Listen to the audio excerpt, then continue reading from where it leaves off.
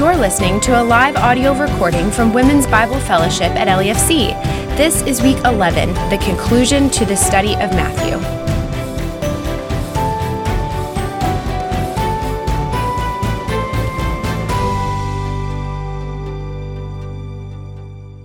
Here we are, the very last week. Can you believe it? Did you enjoy this last week of homework? Did you like the idea of trying to go back through the semester and process all that you had learned? Trying to boil all your main points down to 3 to 5? That was easy, right? For some of us, myself included, that is incredibly difficult. Maybe some of you enjoyed it and it wasn't too hard. So I have a personality that often wants to rush in to the next thing. I tend to jump headfirst into whatever is coming with a whole lot of hope and anticipation. I am the eternal optimist. And this can be great, but it can also cause me to forget to slow down and to pause and remember what I've learned in a previous season. So I've been learning to really slow down and try to do this in life, to think through what the Lord has taught me. And we hope that this week has been just that, an opportunity for you to slow down and pause and reflect, to take all of those details that you have been poring over and to zoom back out at what the Lord is doing in the big picture. This is an important study tool, and it's also something that the Lord calls us to do in life. We can see throughout Scripture that the Lord calls his people to remember.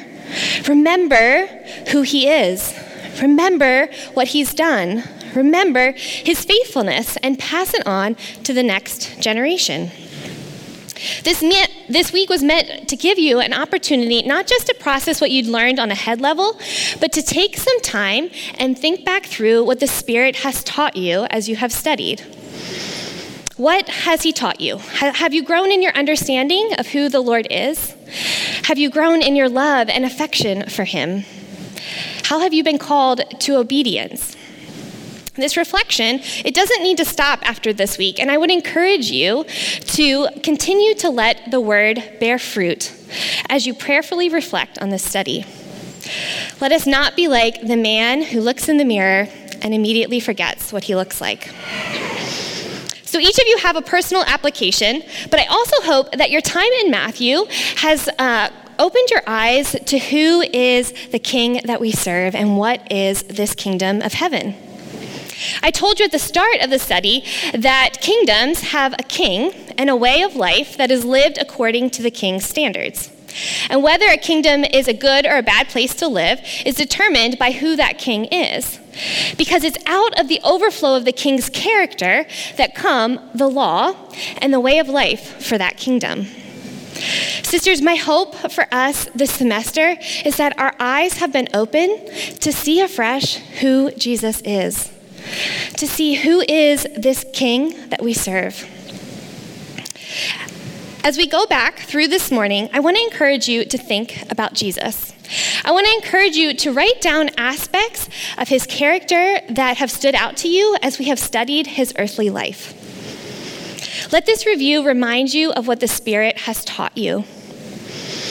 Let's not walk away from our time in this gospel without beholding Christ. Christ who is the anointed one. Christ who is the Messiah and our risen Lord. Glorious deity robed in frail humanity. So we started our time out together seeing how all of Scripture has pointed to this moment. This is the fulfillment of all of the Old Testament. The rule and reign of God was contested in the garden, and it created chaos and separation from God. But God, who is rich in mercy, and because of his great love for us, promised a Savior, a Messiah.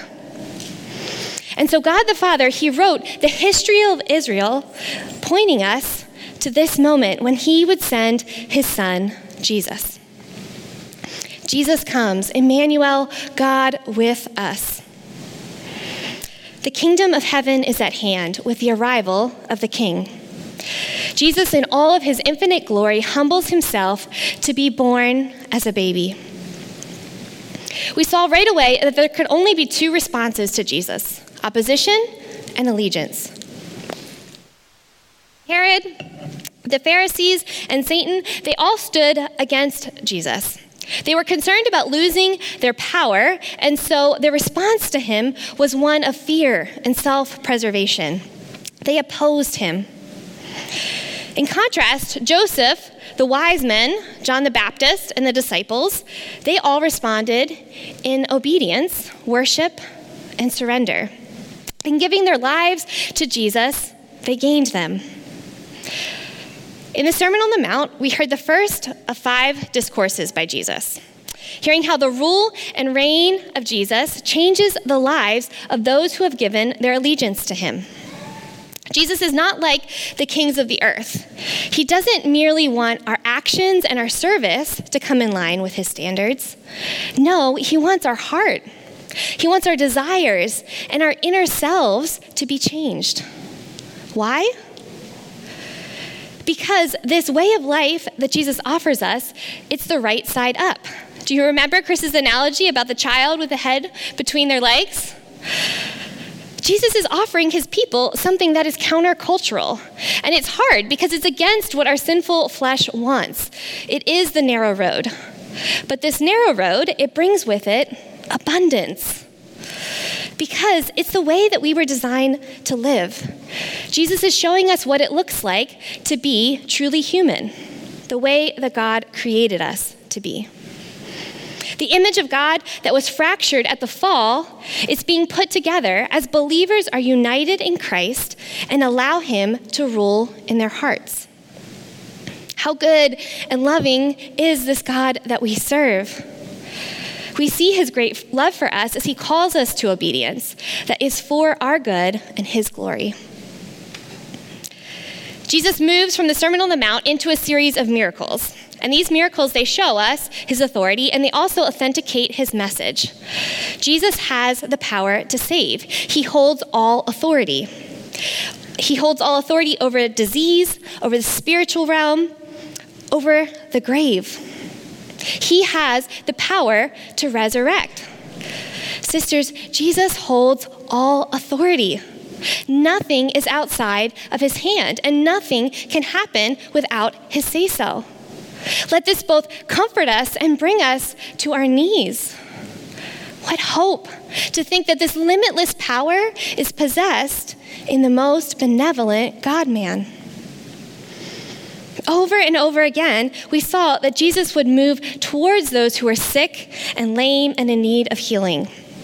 This display of Christ's care, it shows us who he is. He is gentle and he is compassionate. Time and again, we saw him moving towards people in need. We saw later in chapter 11 that this is the very heart of Christ. He's gentle and lowly. Our Savior does not cast us out.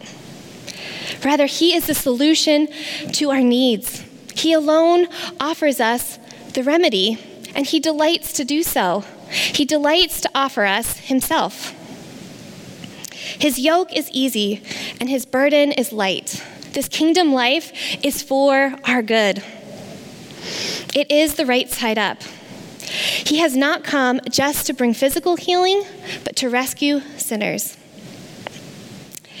It's through faith that we believe in Jesus, and it's through faith that we put our trust in him. Faith is both our entrance and empowerment in the kingdom of heaven. Our trust in Jesus compels us to join him in his mission of proclaiming the gospel. This is the second of Jesus' discourses where he prepares his disciples for the kingdom work that they will do. Jesus knows what is coming, and so he prepares them for the trials that they will encounter and the persecution that is going to happen. He's attentive to their needs and to ours. He knows that fear will come in the face of persecution. He knows that there is going to be sacrifice and loss. But the truth that he gives them is that in these trials, nothing is outside of his sovereign hand. He knows all things. He will empower them through the Spirit for this mission. The cost of following Christ is dying to self. But in him, we gain everything. After this discourse, we saw Jesus addressing the Pharisees for their blasphemy. He warns them not to continue in unrepentant unbelief. Judgment is coming. God is holy and he is just, and he will punish anyone who does not repent and believe in him. The only way into the kingdom of heaven is through Jesus. There are only two paths: opposition and allegiance. The third of Jesus' discourses came in parables. And here Jesus both reveals and conceals the truths about the mysteries of the kingdom of heaven. These mysteries are things that often cause us to question the Lord as we look at the world around us. Yet how kind is it that Jesus, who knows all things, makes these things known to us? Do not be confused by people's response to the gospel. Do not be surprised when some in the church believe and some do not. Remember, the kingdom of heaven is growing, and know that Jesus is worth everything. Continuing on, we see more miracles and various responses to Jesus. We see Jesus' patience as his disciples count the cost of following him. On the Mount of Transfiguration, Peter, James, and John get a glimpse of Jesus' glory as he is transfigured before them. And when they do, they fall at his feet, terrified of his presence. Yet Jesus, robed in humble flesh, he moves towards them and he touches them. The untouchable God of Mount Sinai has made himself low to touch and be touched. This is the humble King that we serve. Jesus gives his fourth discourse on the kingdom community. How do we, as the people of heaven, interact with one another? We image Jesus. We image this merciful and humble King. We're called to extend the mercy, humility, and forgiveness that we have received. We care for each other the way that Christ has cared for us. We mercifully fight against sin in ourselves and one another. We forgive each other. And we seek humility rather than applause. This takes us to the final week of Jesus' life. His triumphal entry leads to his death. Jesus confronts the Jewish leaders with wisdom and authority. He's not shaken by them, but rather he wisely and graciously states the truth. He clearly calls out their hypocrisy and the mournful state that they find themselves in, separated from God. Their claim of faith is empty, and at a heart level, they stand opposed to Jesus. Jesus privately gives his last discourse to his disciples. And like the parables, he gives them insight into the kingdom come. His sovereignty and love for them are evident as he tells us what it looks like to be ready for the kingdom come. He knows that at times, this world, it looks bewildering and confusing. And so he tells us that none of this is outside of his hand or his plan. Do not be alarmed. Do not be led astray by the events of our day. Our hope and our future are sure, despite what this world looks like. And while we wait, we are called to wisely put our trust in Jesus and to faithfully serve him. In perfect sovereignty, the time of his death has come. And what seems at first like a startling turn is actually perfectly fitting. This is who Jesus is.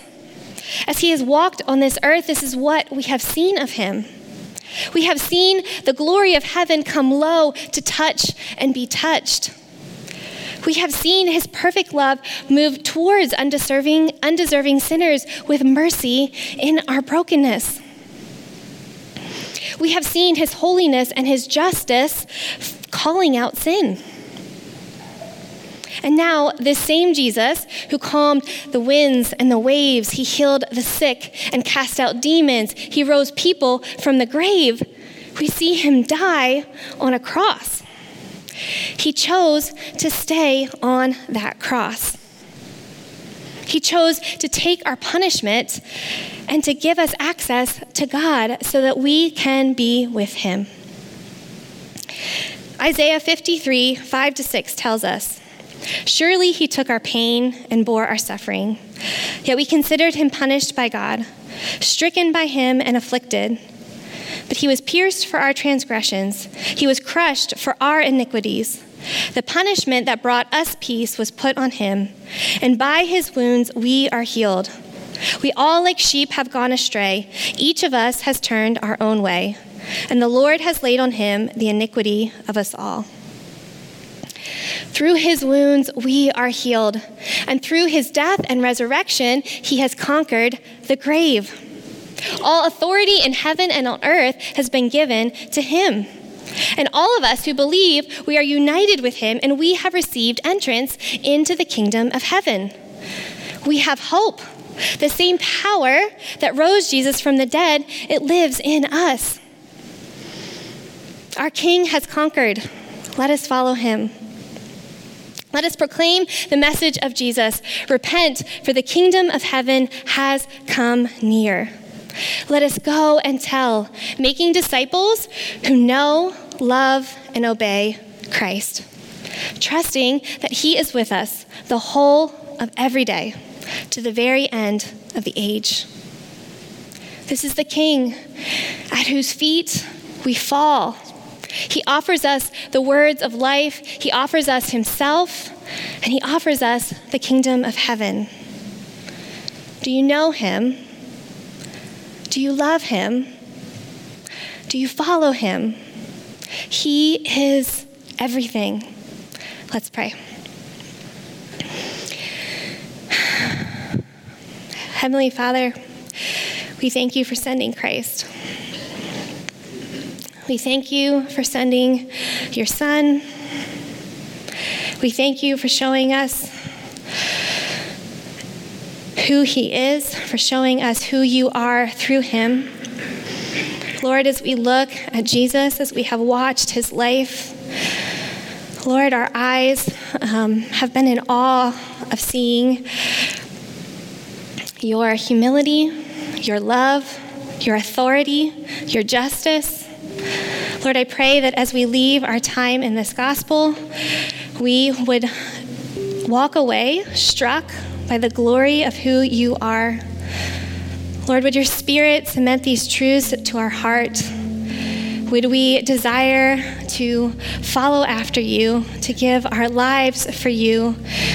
Would the things of this earth grow dim, and would you grow with ever-increasing glory in our eyes, Lord? Would you lift our eyes, Father, as we worship you this morning, would you lift our eyes to behold the glory of who you are? We ask all of these things in Christ's precious name. Amen.